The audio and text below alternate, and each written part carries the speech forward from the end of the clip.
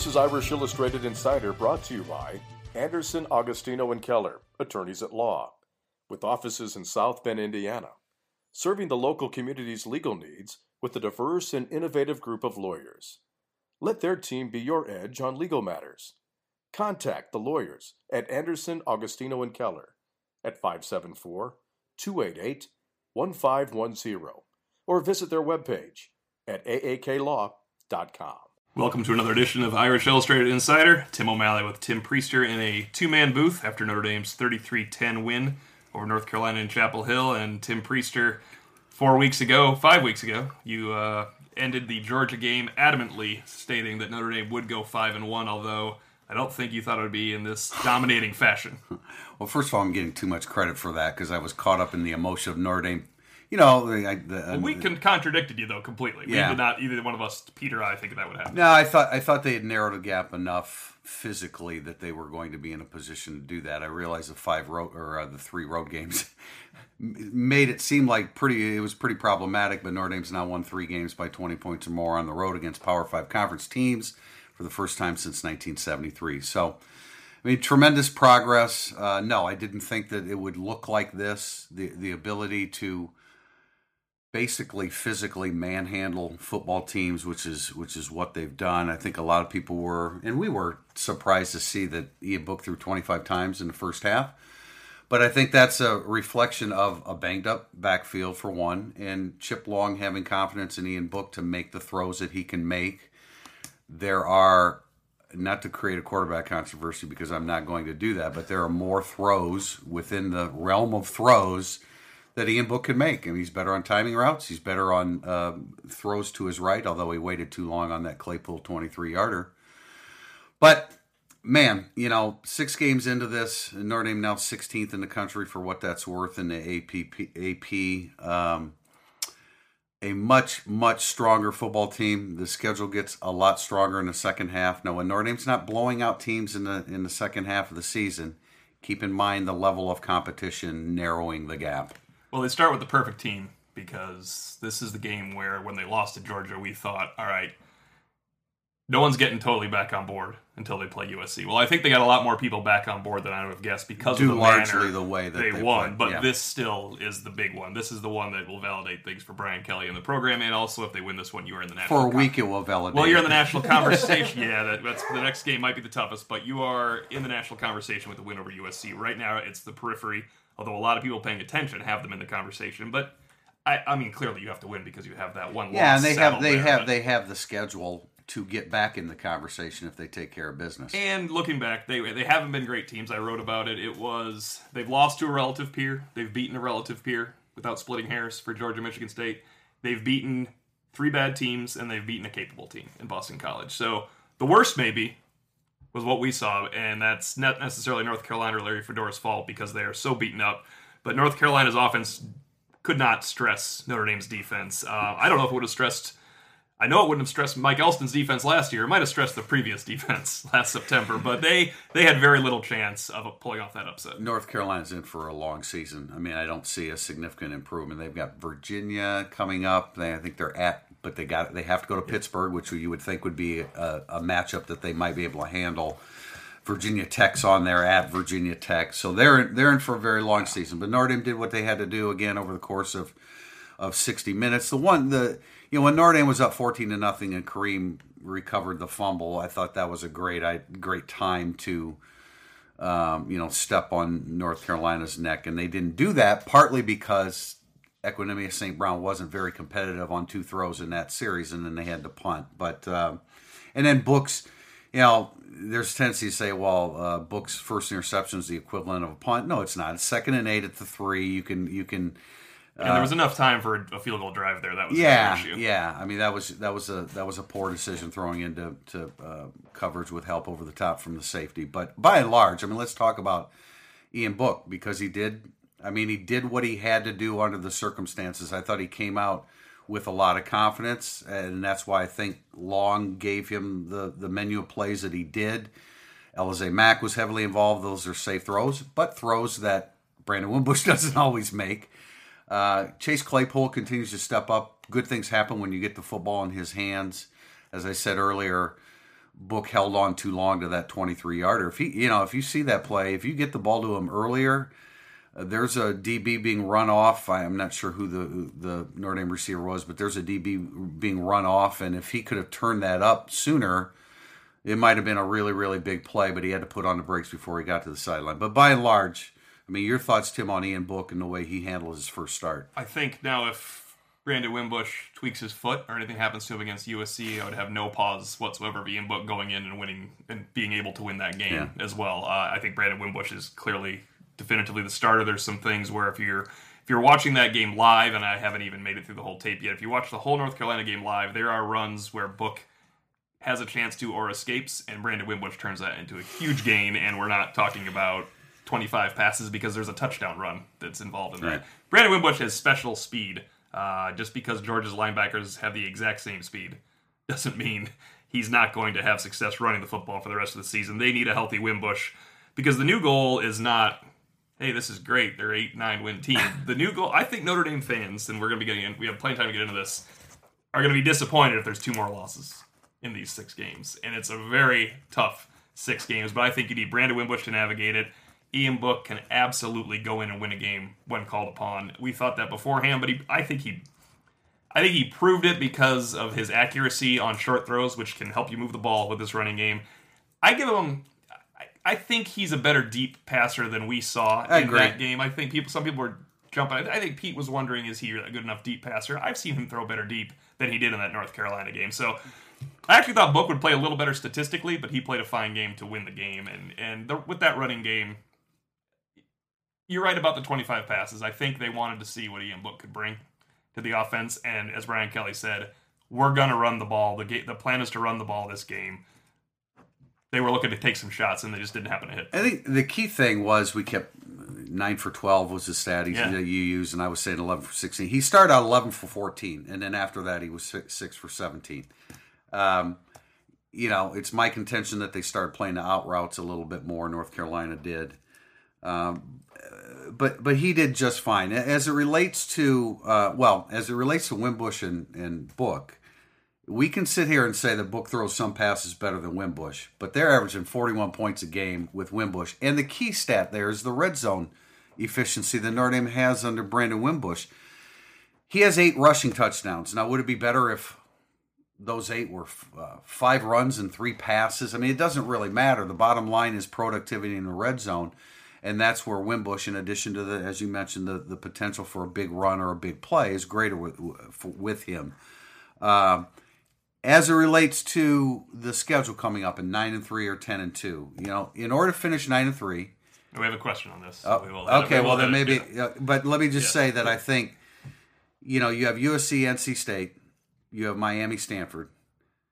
If you split one, I'm making the triple option signal to Tim right here. Remember, there's a triple option involved.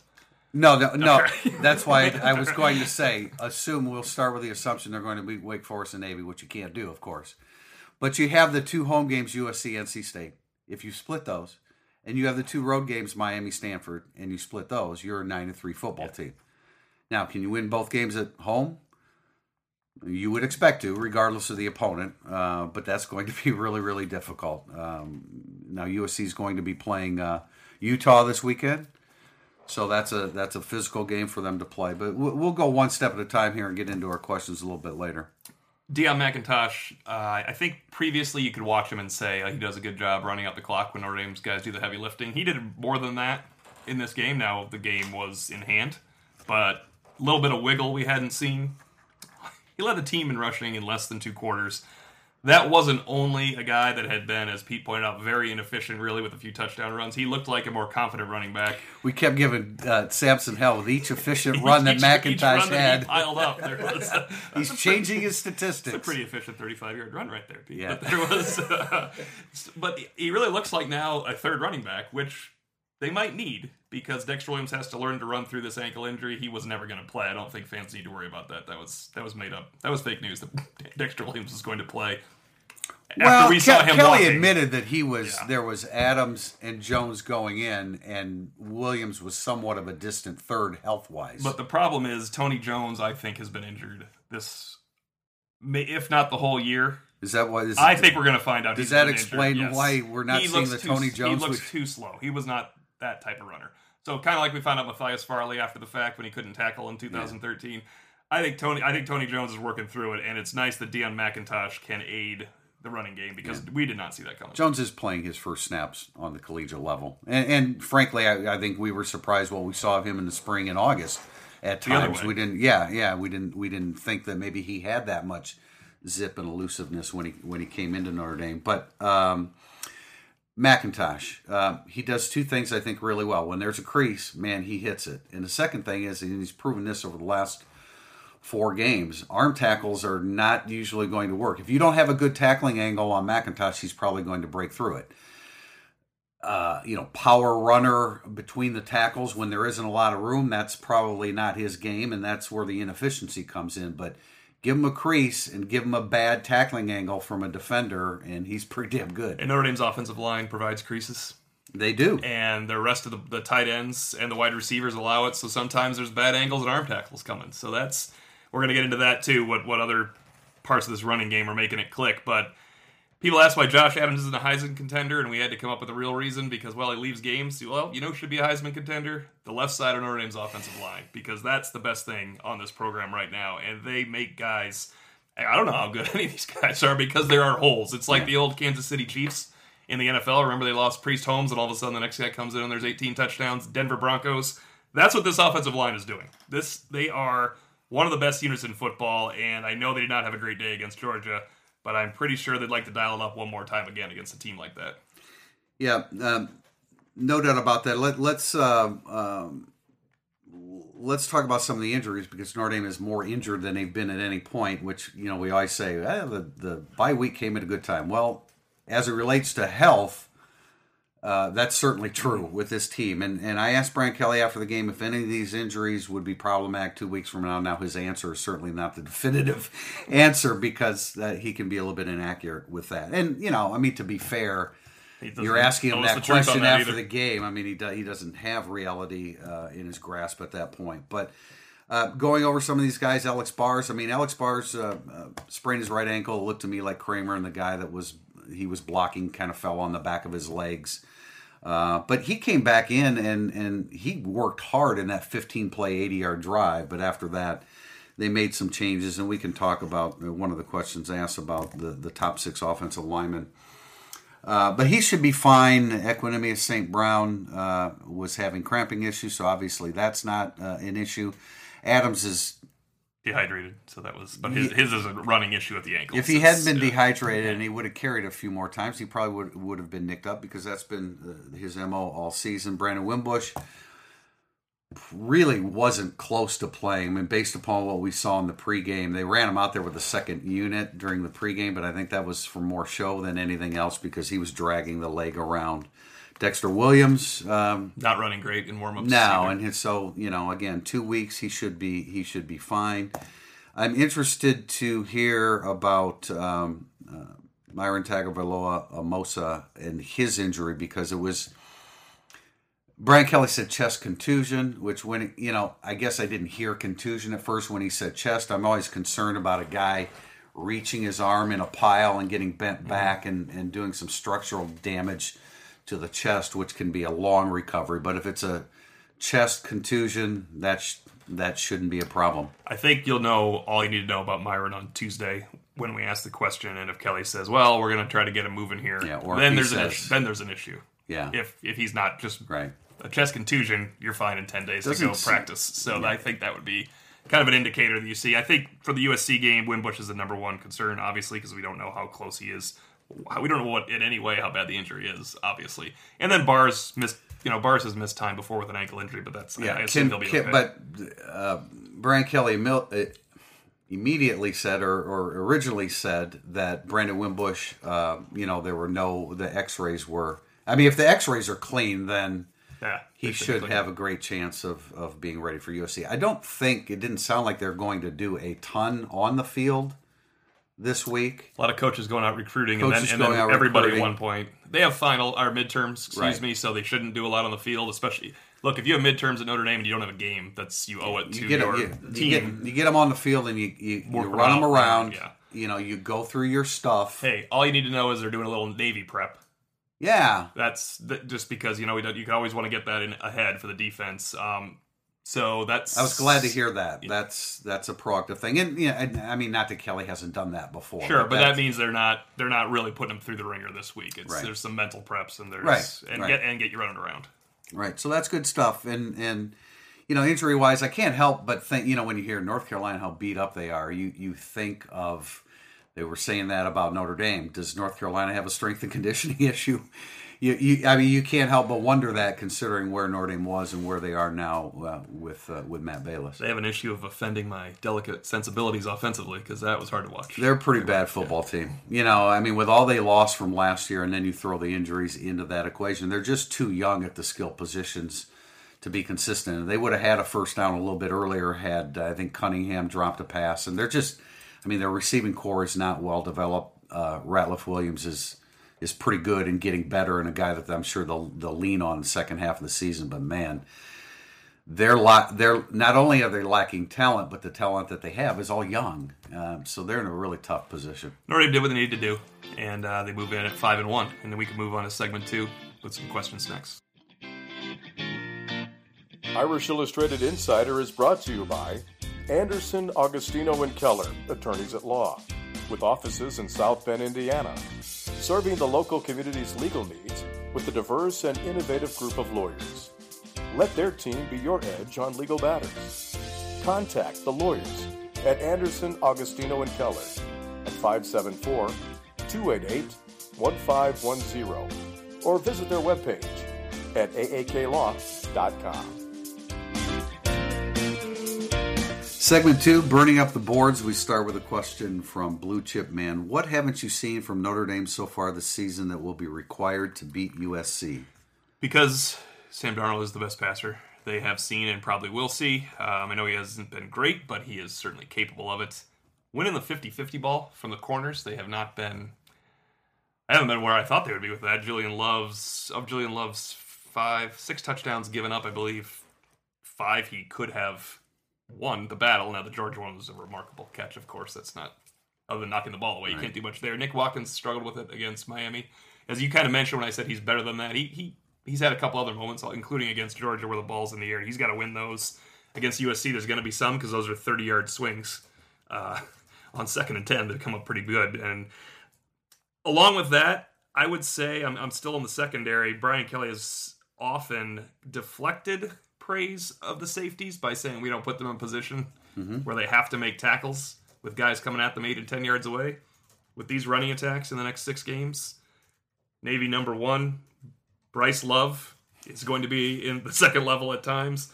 Miami with Mark Walton, USC with their athletes and Ronald Jones.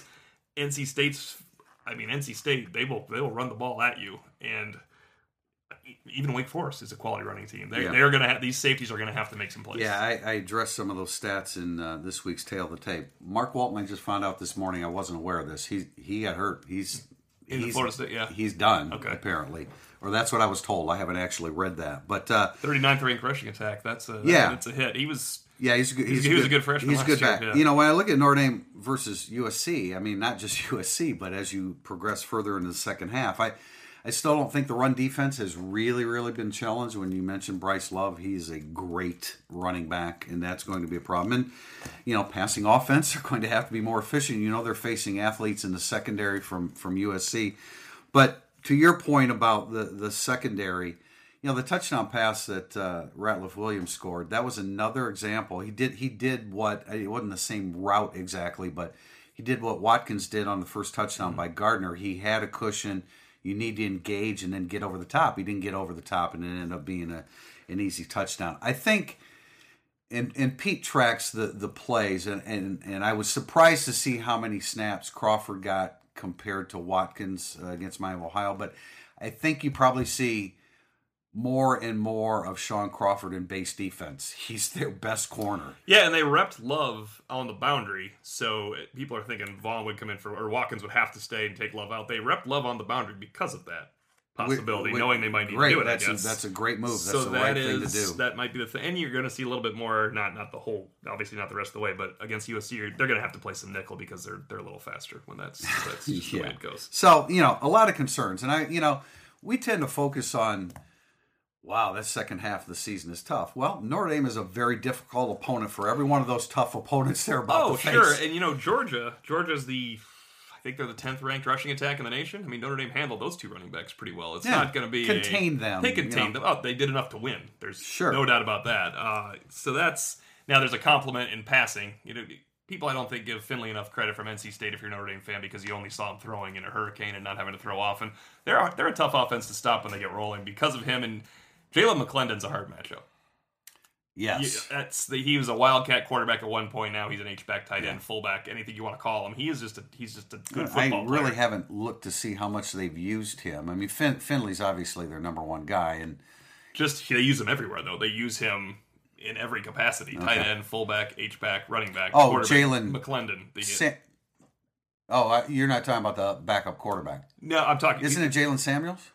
I'm sorry. I said okay, McClendon. Okay. Yes, Samuels. Okay. He is a difficult matchup. Oh, no I doubt did say about McClendon. it. You're right. Yeah. I was wondering why you're missing what I was saying because I was saying the wrong thing.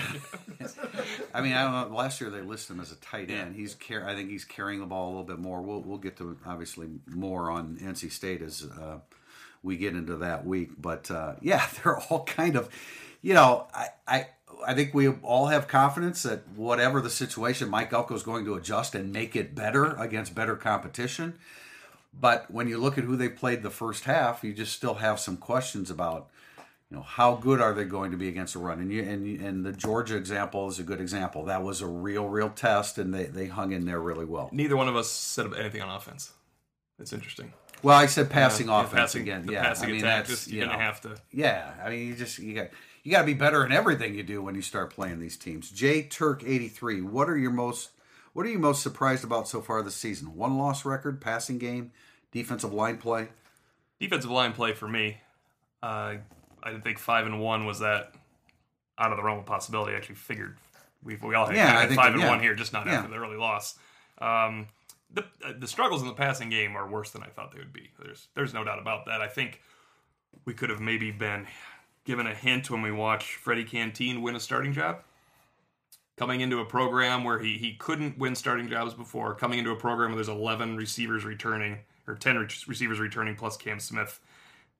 It was strange that he would go out there and win a job. It shows that maturity won the job rather than explosive talent.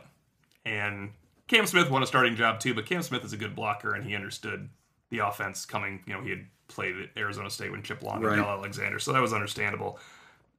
Positively, defensive line play is by far the biggest surprise. For me as well. I don't think any of us expected the passing game to struggle to this extent. The inaccuracy of Wimbush, we'd never seen it with our own eyes. Sampson's been beating the drum about the wide receivers being overrated for months and months. So among the three of us, somewhere within there, somebody has the idea about the areas of strength and weakness in anticipation. But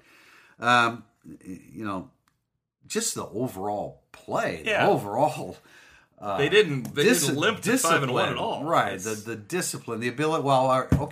Going on the road and winning by 20 points 3 times. None of us anticipated that with as much as they've struggled, but they've gone. And it's a ranked team now, Michigan State. Yeah, it's not like it was all North Carolina broken down. It's stunning that they would win 3 games in a row. Well, that's why it hasn't happened in 40 years. You can say Boston College stinks, but you rush for 515 yards. Nobody expects something like that. Now they're not as stout as they were against the run, but they have guys that can do stuff though. You shouldn't run for that many yards. Most of the 90% of the surprises are positive surprises as opposed to the negative. Wash ND, halfway through the season, who is your most surprising player and who is your most disappointing player? Well, we didn't think Deion McIntosh would be doing this. No. We didn't. That's the biggest surprise. Yeah, I mean that has, but like among the guys that are playing, Jerry Tillery, to see the strength and the physical conditioning and the effort, play after play, game after game.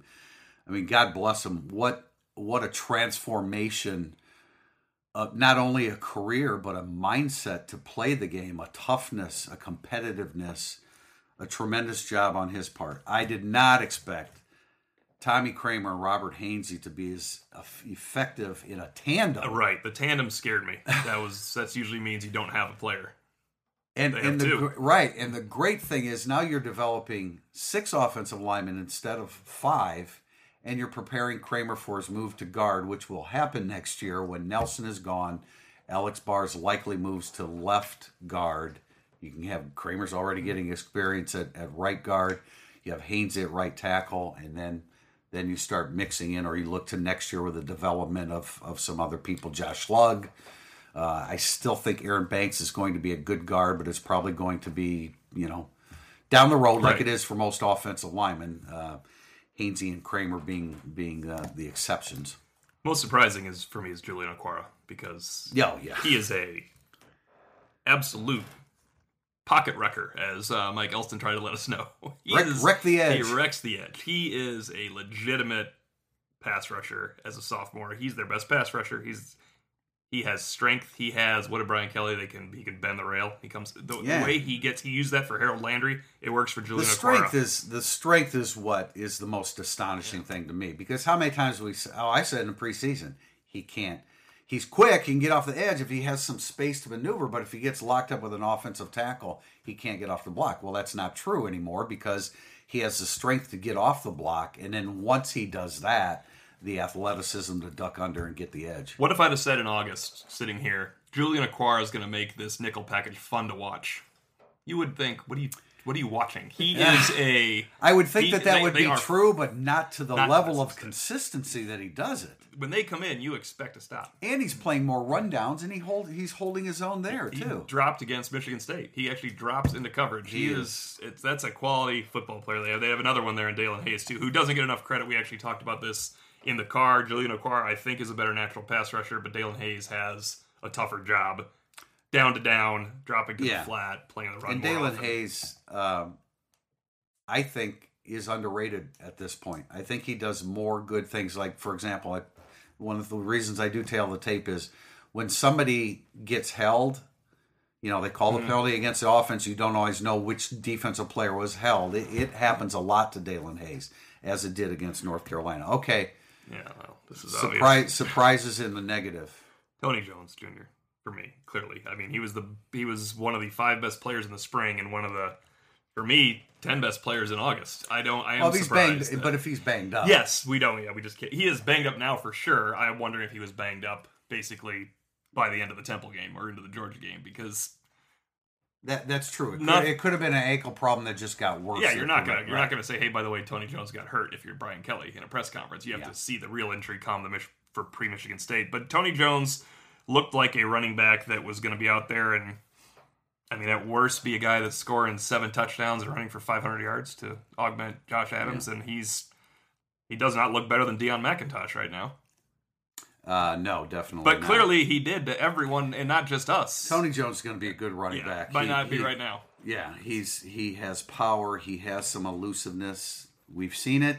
I know it hasn't necessarily been publicized. There are probably some clips on UND.com that showed some of what Tony Jones could do. But I also want to throw Jonathan Bonner is a more stout, more effective defensive tackle. Surprising player in a good way than we anticipated there. Nick Watkins, you can say he hasn't been tested, but he's a pretty good football player. He should have had a pick against North Carolina. How in the world that ball got through? Nick Coleman. Nick Coleman. Yeah. But in the negative, I mean, I'm disappointed in Equanimeous St. Brown lack of want to and lack of dealing with physicality and being thrown off his initial route. I mean, just not playing with the desire and toughness and physicality that you need to be effective on this level, let alone the next level. And if this question was a couple weeks ago, I probably would have included Alizé Mack more naturally than now, but Mack did what he was asked in this last game. Now, I am surprised Mack's not making plays down the field. But 6 catches, 4 move the chains on first down for your backup quarterback, 1 on third down, 1 on fourth down. That's what they needed from Alizé Mack in this game. I thought Alizé Mack, however, would be a game-breaking player. I found it interesting. Brian Kelly said he has great practices. The speed of the game is still an issue. Yeah. I would have totally bought that for Temple. He's probably being asked to block more unattached than we anticipated he would. So I mean I'm not sure he's being asked to do a whole lot downfield. It just seems like you can get him downfield. Sure, I know. One or I two agree. shots, right? I agree. But it's evolving. Yeah. It is evolving, and that's a good thing. Statman72, is Hunter Bivin really the 6th best offensive lineman? Well, definitely not. Again, something I flat out made that statement in the tail of the tape this week that he definitely is not. He had an opportunity to win a starting job last year, or at least to compete for one. And I don't think he was terrible in this game. The fact that they made the change, I think they just looked at, okay, where are we going to get more upside? And that was to have a powerful run block. Mental error as a fifth-year senior down by the goal line. I think they were probably like, all right, this is... Harry Easton looked pretty mad. There must have been something going on with this, because no one makes that. They never make that move.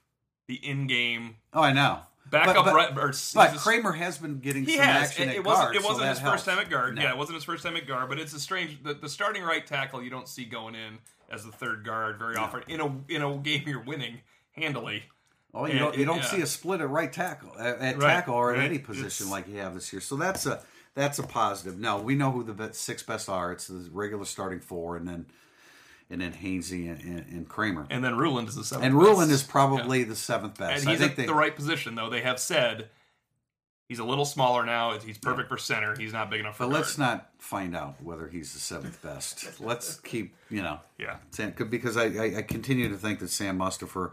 Now I keep hearing... I think we've been saying this for a couple weeks. I asked Kelly about Mustipher and being underrated and not getting a lot of, and now the announcers are saying that Sam Mustipher's. I'm not saying that what I said prompted that, but I think they red tail the tape. Well, that's what it was. They red tail the tape. Yeah. No, I mean he is a good, strong, physical, tough kid. That now that he's a second-year starter, he's a much better football player. But to this question, no, he's the 8th best lineman, the natural guy to go in because he backs up bars. He's the 8th best eligible lineman because they're not going to play Josh Lugg and Aaron Banks. So, yeah, if you're wondering, is he a good number 8? I'm not sure, but Josh Lugg and Aaron Banks would be ahead of him if you weren't preserving your eligibility. So that's why he go in first. It's natural when you're the backup right guard. And I liked Hunter Bivin in all these blowouts. I actually said this before the game. Someone sitting next to me. I think Hunter Bivin had been doing a really good job in the blowouts of springing guys like Deion McIntosh, and then he just didn't. He didn't have a great day. He did not. On the 73-yard run by Adams, I mean, everybody did things well, and Bivin got out in front, but when he had to engage the guy, there was give. Well, by that point, Adams was through it and on his way. But I just think what has prevented Hunter Bivin from being a guy that starts and or contributes more is just a lack of physicality and the ability to move people, whereas with Kramer, the ability to move people has never been a question. It was whether he was agile and mobile enough to play on the edge. Denver Maximus, what needs to be done at the wide receiver position in order to help the passing game become a legitimate threat? There are many parts to this question. There's some questioning of Del Alexander as a receiver coach, and my response to that is that I don't know how we as observers of the game on the outside can make that determination. Number one, Brandon Wimbush has been inaccurate. Number two, they're running the football more. So if you're looking at receptions, totals to verify whether Del Alexander's doing a good enough job or not. Now, C.J. Sanders isn't playing. We saw Michael Young early in the year, and now he's not playing. But I think that's more of a head coaching decision than anything. Chase Claypool is getting better. I would say that Miles Boykin is getting better, and maybe he deserves some snaps, and maybe Equanimeous St. Brown deserves a few less snaps. I doubt that they'll do that. Cam Smith, I thought, made a good adjustment on the touchdown where he found the seam between two defenders, and Book made a really nice look back and found him. I think the first step was taken when they settled on Chase Claypool. Yeah, make your point about, and this emphasizes what Samson was saying about the receiving core. They didn't decide on a receiving core until when? Well, they did a default receiving core for Temple, and then going to the Boston College game, they said, you know what, I think we've decided what we want to do here. I don't know if Chase Claypool needed better traits or something, but Chase Claypool should have been decided upon as your starter over Freddie Canteen going into this season. I think it's just attention to detail and consistency and just having the experience to execute an offense. Getting him in there. And Freddie Canteen had played like one football game in 3 years. That's the thing. Yeah, I totally I get get the Cam Smith thing, but getting Chase Claypool as one of your main guys is a big deal. I think settling in on who you want is important. You make a good point, though. Maybe Miles Boykin should get some snaps. And I'm not, obviously, the number one thing is... I think he's trending that way. Number one thing is to get Equanimeous St. Brown back into being the competitive guy he was at the beginning of the year, where he was thinking, I'm going to be one of the best receivers in the country. But that's EQ. Yeah, that's it is on him. him. It certainly is on him. I'm not sure this guy's going to matter the rest of the year. Stepherson's is farther removed than when he wasn't able to play. Yeah, they can't get him in. I mean, it's strange. They got him in right away when he was eligible against Miami, and he come in the fourth quarter, or it was late third quarter. Pass. Let's see, with 2 weeks now to prepare. Let's see if he has a bigger role against USC. I guess you would like to see him do a little bit more in these last 2 games to feel confident about upping his role against USC. But let's see what happens against USC. Obviously, I mean, that's a guy that can take the top off of a defense and somebody that they absolutely need. I mentioned this on the board. They are blocking well downfield. Cam Smith is a good blocker. Chase Claypool is really starting to take some pride in it. Nobody cares about that, Tim. They don't, but you know what you should care about? For all the wide receivers, all the wide receiver talent you have had here, this wide receiver group is on the highest scoring offense in Notre Dame history. So that's what these wide receivers are doing. I'm kidding when I say that because it extremely is important, yes. but you don't. There are no stats on that, so we the can't stat measure. Is 40 points a game. That's true. That is a component of that. And I agree. The passing game needs to be better to score 40 points a game in the second half. And I'm with you. Yeah, to get, Brandon Wimbush needs to be more accurate. Brandon Wimbush needs to be able to throw on the run more. Brandon Wimbush needs to be able to be more accurate on timing routes. EQ, in defensive EQ, he's had to be an acrobat to catch a lot of the stuff thrown from Wimbush to him. You mentioned stats, and that's why this is a little strange. We're really harping on this question, but 3 throws should have been made. And 1 changes the college football season. Flea flickered Equanimeous St. Brown. He's open by 5 yards for a 75-yard touchdown to start the game against Georgia. Add that to the passing stats. Cam Smith, 75-yard post, open by 3.5 yards against Miami. Add that to the passing stats, and add Nick Wisher's 30-yard little crossing banana route for a touchdown on probably the most hesitant throw of the season for Brandon Wimbush. You add that to the passing stats. That's true. It looks better, and I don't know how much better they are. It just means he hit those throws. It doesn't make them that much better. If Deshaun Kaiser's throwing those passes, it's either on target or overthrown, right? Because he started to miss a couple guys last year. But there are a lot of ways to improve the receiving core. Yes, in the passing game. But it's complex, and it involves a lot of moving parts, and sometimes getting all those moving parts to mesh is difficult to do. Question from Indy NYC. The 2 positions I was expecting more from this year are led by 2 newcomers, Clark Lee and Dell Alexander. Please comment on the job of those 2 assistants so far. We already talked about receivers. We'll focus on the linebackers. I guess I'm puzzled because if you're going down the linebackers, Drew Tranquill's having an outstanding season. Yeah, I'm not sure everybody considers him to be a linebacker, but we do. A linebacker. Yeah, we do, and so he's in the equation. His backup, Asmar Bilal, has not been at all what I thought he could do in support of Drew Tranquill. In fact, if that's where you want to draw the ire of coaching and player development, I think that's been a rough go of it for Asmar. Tavon Coney is much better than he was last year. I don't know if people remember Tavon Coney being slow and ineffectual last year. He is 100% taken to strength and conditioning and improving his game. I guess he was better in mid-September than he is right now, statistically. And maybe they think Niles Morgan, because people like me or you or Pete or others would say, I think he's the second or third best guy exiting camp. And you wouldn't say that now. You'd have a bunch of offensive guys in front of him for Notre Dame's best players. But I don't see the problem with the linebackers to bring up a question on it. As I said before we start recording, if you're expecting Georgia linebacker level production, I mean maybe that image kind of is burned in our their head. brains.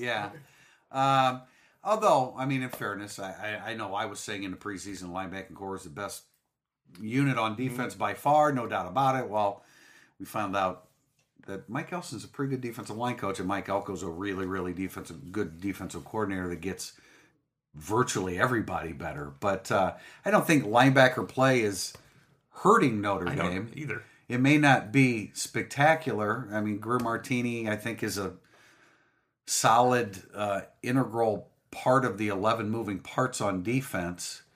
That sounds like a backhanded compliment, doesn't it? Doesn't it?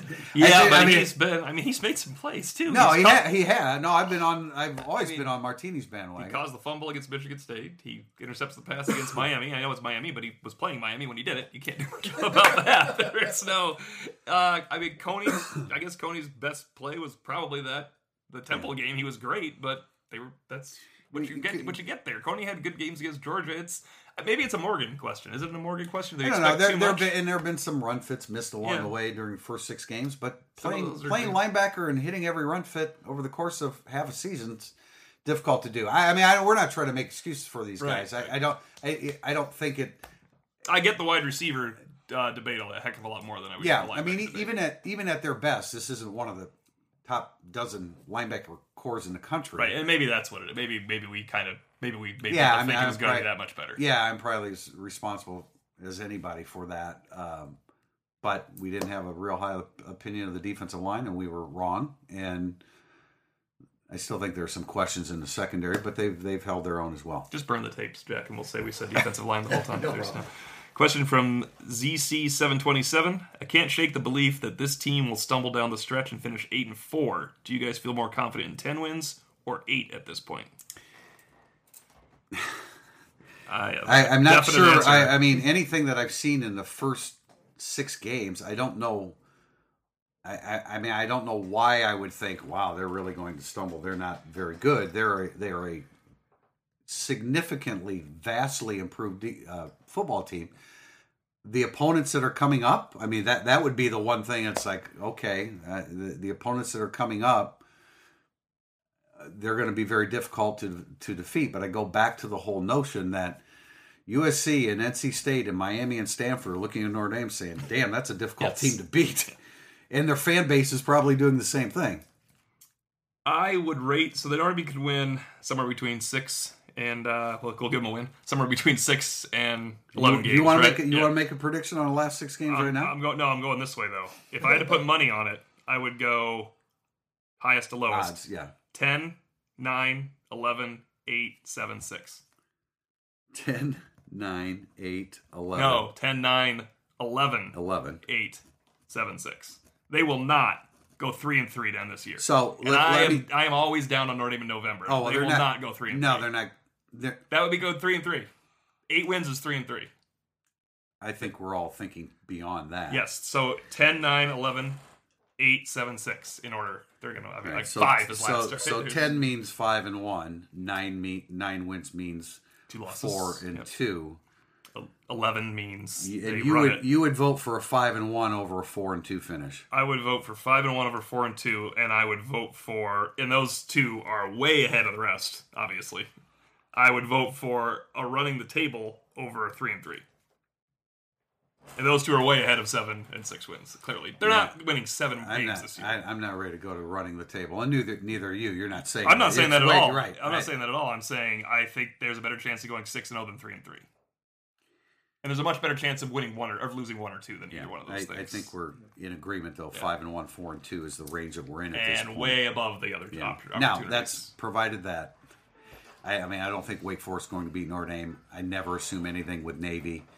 Although, I don't think they're winning. I don't think they're running the table. But I'm saying I almost am at the preposterous range of 3-3. You would predict it right now. I'm not saying it's not possible. But if you lose Wimbush, Adams, and Nelson, then we have to change everything else. Yeah. But right now, it's barring weird stuff like that. You would not think this team is going to go 3-3. There's nothing that you've seen makes you think 3-3. Absolutely not. Yeah. Absolutely not. However, I mean, it's USC, NC State, Miami, and Stanford is the most challenging ones. And not, quote, assuming that you beat Wake Forest and Navy. So that means 10 wins, you've got to win. But 9 is my number one. I mean, 9 and 10 is the... I know I said 10, but 9 and 10 are in the same realm. All right, so rank of those 4 top opponents, rank the order of This is confidence in Monday that you Musings. have. It is? Yes, this is Monday Musings. So I'll do it anyway. I had ranking the six. I redid the trouble spots. Do every summer, ranking, because it's not just talent; it's how the game This is is played. where you excel, O'Malley. Well, I've already got them running the table instead of going 3-3. So no, I said the hardest game left, and it's nothing. It's not only talent; it's the situation of every game. The order is NC State is my hardest game left because it follows USC. They have 1 week to prepare after either beating or losing to USC. I don't care if they beat or lose to USC. I think NC State's the hardest game left. I agree with you. And they have the best defense. And Notre Dame's offense against a great defense can be a problem. I don't think it's a great defense, but it could be great that day. They have a great defensive line. That's a hard game to win. Number 2 is Stanford because bet the over, man. There's going to be some yards.